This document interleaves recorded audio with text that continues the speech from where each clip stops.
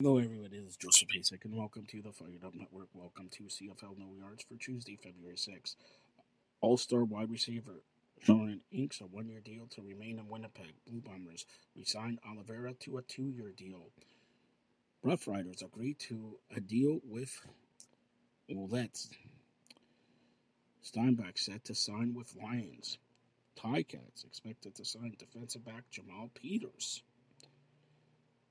Elks signed kicker Beatty through 2025. Stampeders land CFL All-Star Houston.